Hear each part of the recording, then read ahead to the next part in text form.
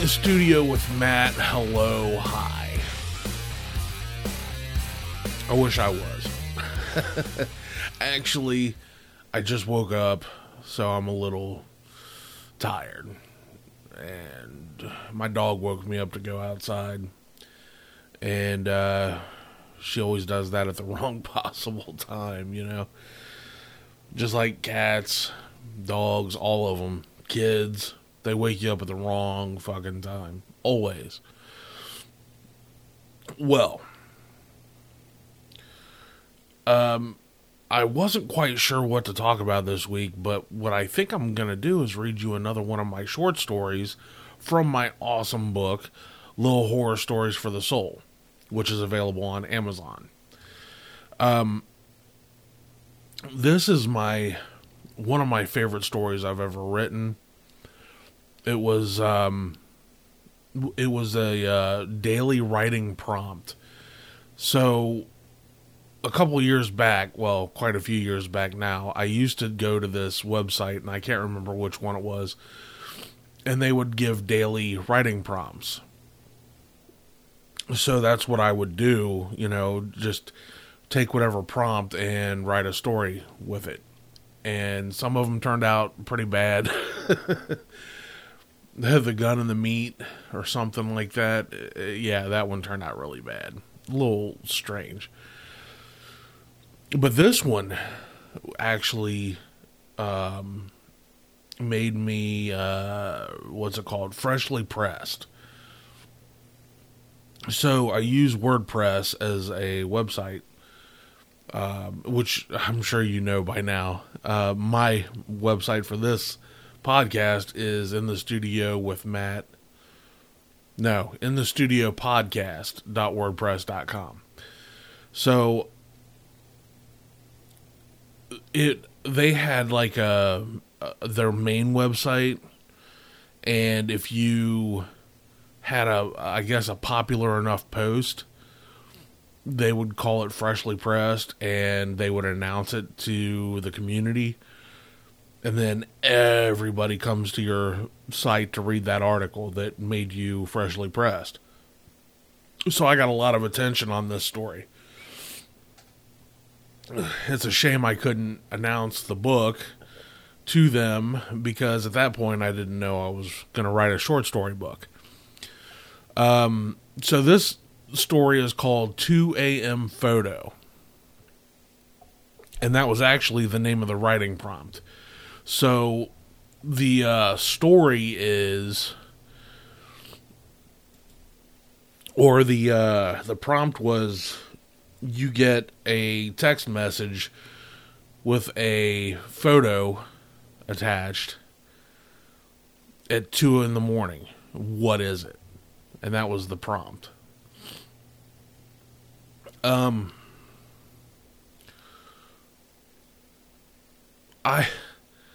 had this thing back then where a friend of mine who is a writing person, she said that you don't lay down, you lie down.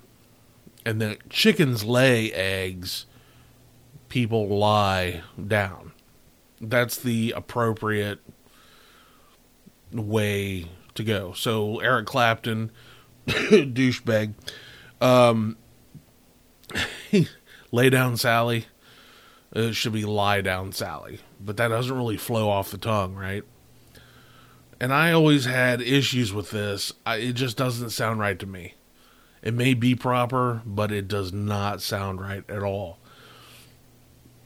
So I had to change one in this story because it just, and it's right at the beginning, first sentence. So there you go. There's that.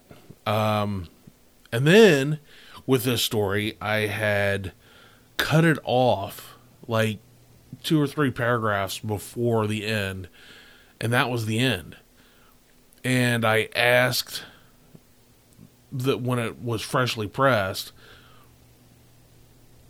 I asked people to give me their idea of what happened at the end, and I took the best one and wrote it. Well, not quite. That was what I was going to do. While I was waiting for people to respond, I came up with this ending, and I think it turned out fantastic.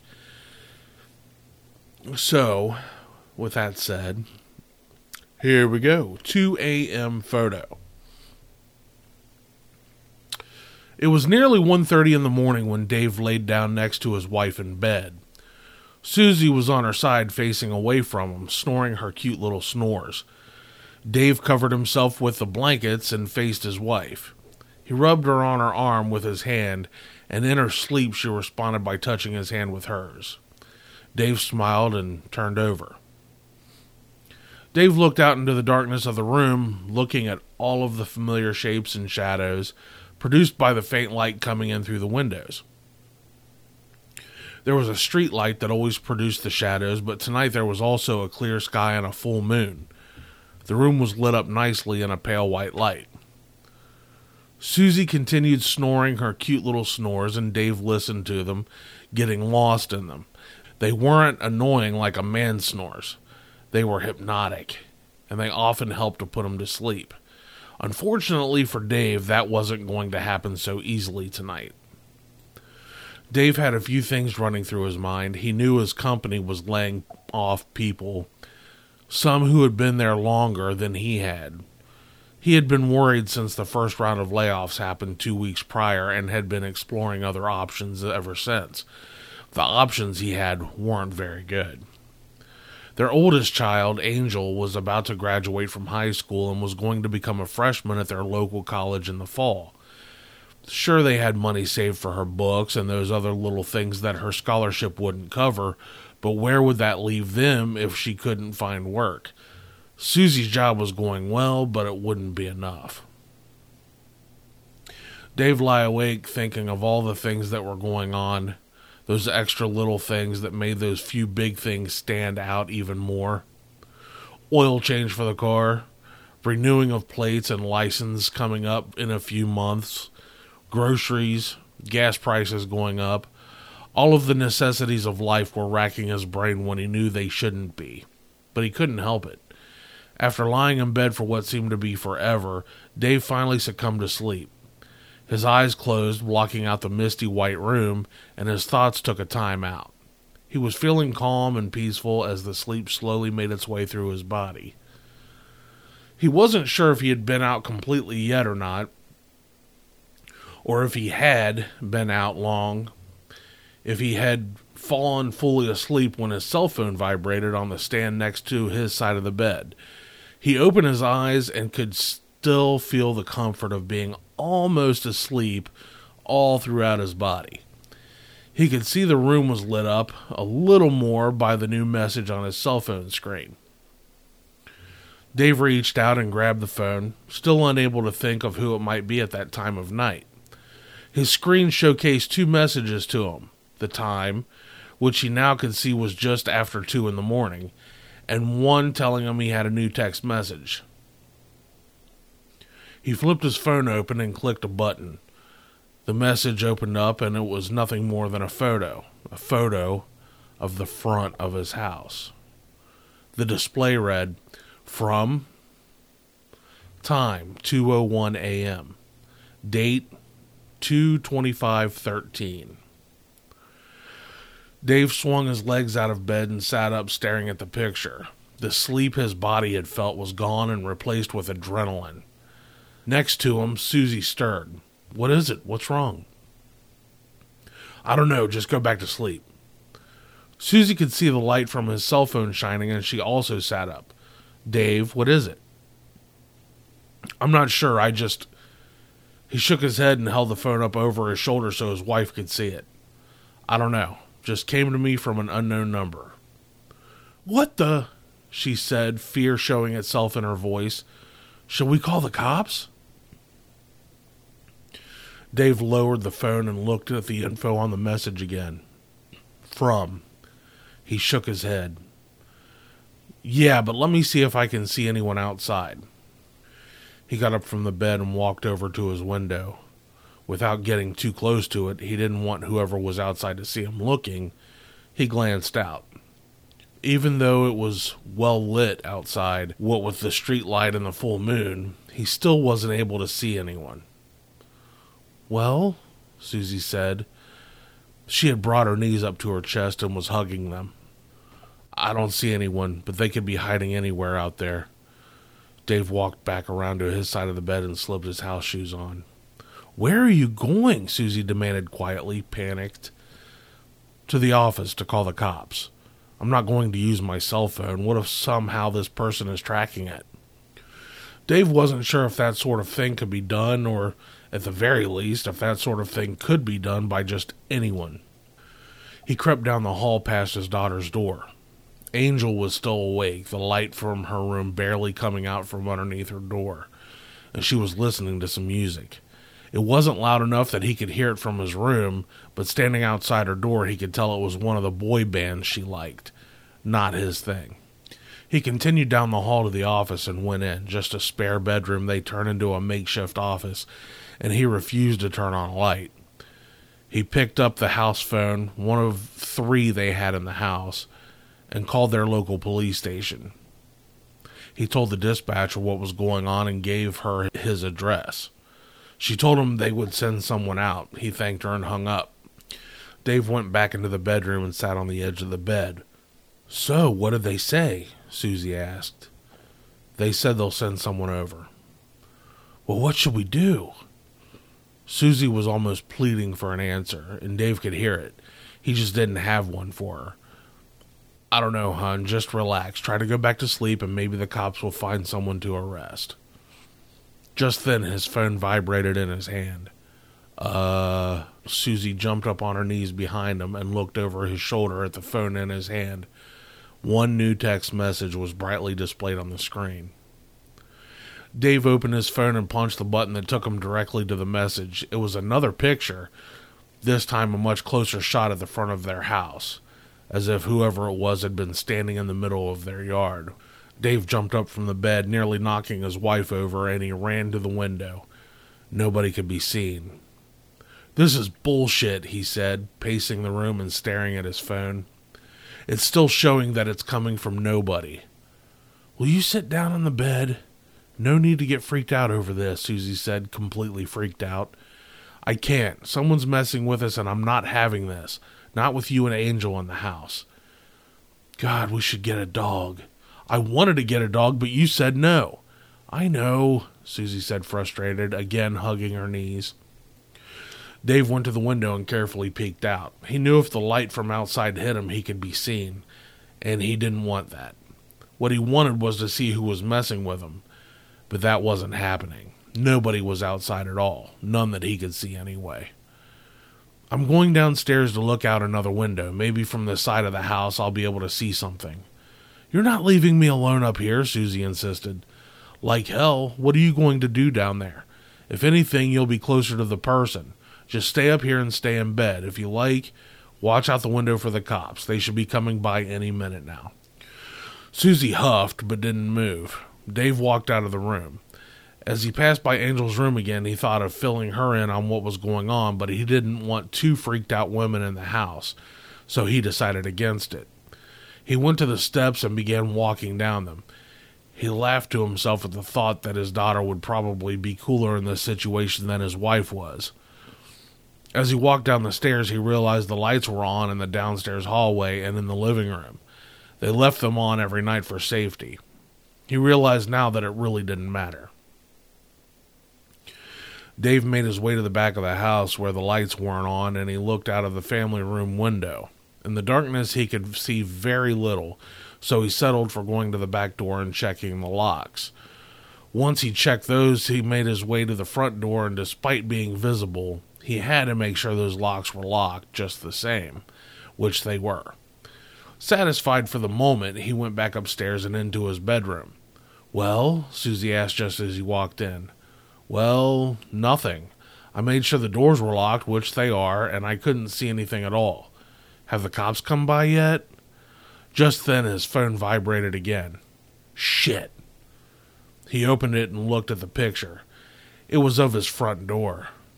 and he could be seen through the door's windows checking the locks. Holy shit. What? Susie jumped up from the bed and ran around to him, grabbing his hand and looking at the phone. Oh my God. A moment later, Angel was standing in their door. What's going on, guys? Nothing, honey. Just go back to bed, Susie practically yelled at her. Yeah, that's convincing. Angel turned and started back to her room. Honey, Dave called out, stay away from your window. Why? Angel said, almost with excitement in her voice. Dave wanted to laugh again at his daughter's reaction. It was what he expected. She was adventurous, and she obviously got that from him. Just do it. I'll tell you later. Swear to me you won't even so much as look out it. The excitement was gone. Yeah, okay. Sure, Dad. And honey, stay in your room. Keep the door shut and don't open it until we say you can. Oh my God, Dad, what's going on? Susie grabbed Dave's arm. Let her stay in here with us, please. Angel walked to them and her mother hugged her. Dave's phone went off again. He looked at his family and back at his phone.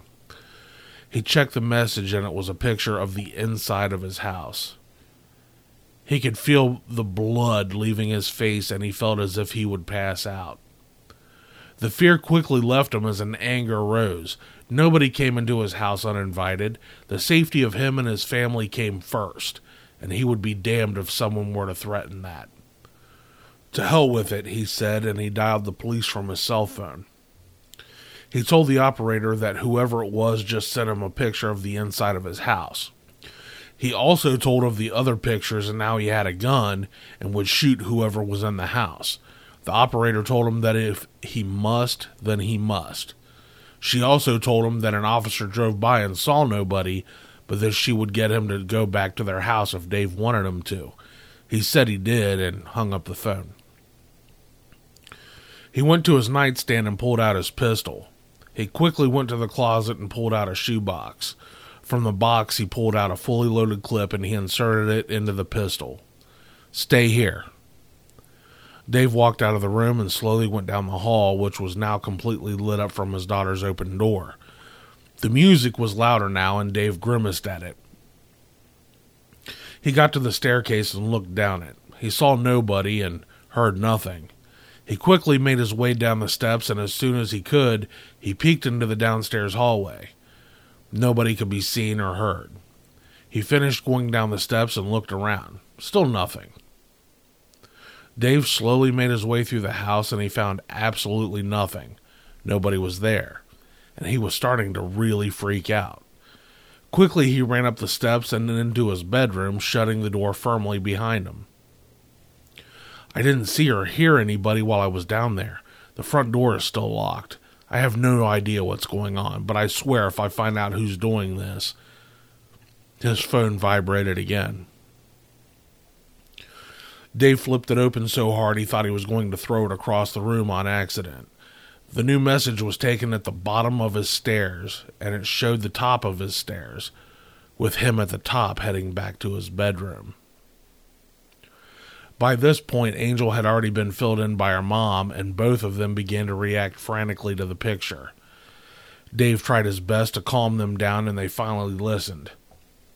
The officer should be here any minute, and he'll help us out. Don't worry. As if it were planned, the doorbell rang and the three of them jumped. Stay here, I'll go let him in, Dave instructed, and make sure this door stays shut while I'm gone. Dave opened the bedroom door and looked out. In the hall, he saw no one, so he left the bedroom and pulled the door shut behind him. Leading with his pistol, Dave made his way down the hall, pointing the gun into each open room as he went by, checking them all out thoroughly. The doorbell rang again. Again, Dave made his way downstairs just as quickly as the last time, until he finally found himself at the door. On the other side of it, standing on the brightly lit porch, was the officer. Dave opened the door and let the officer know he had a gun. Yes, sir, they informed me. Have you gotten any more messages? I have, and they're from inside the house, only I checked and found nobody here. Dave looked at the officer with panic in his eyes, and he whispered, Please help us. The officer entered the home and, with his gun drawn, began walking around the downstairs. Dave went the other way, hoping to catch someone in the middle. Just as the two met in the dining room, Dave's phone went off again. The officer watched him as he opened the phone and checked the message. The picture was of his wife and daughter staring out the window. Both had their backs to the camera and the person taking the picture, who was apparently standing in the bedroom door.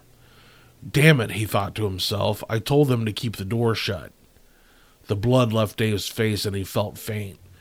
Whoever was in the house was in his room with his wife and daughter. But how did they get in there? Why did his wife and daughter not see or hear the person? Why wasn't there a scream from either of them?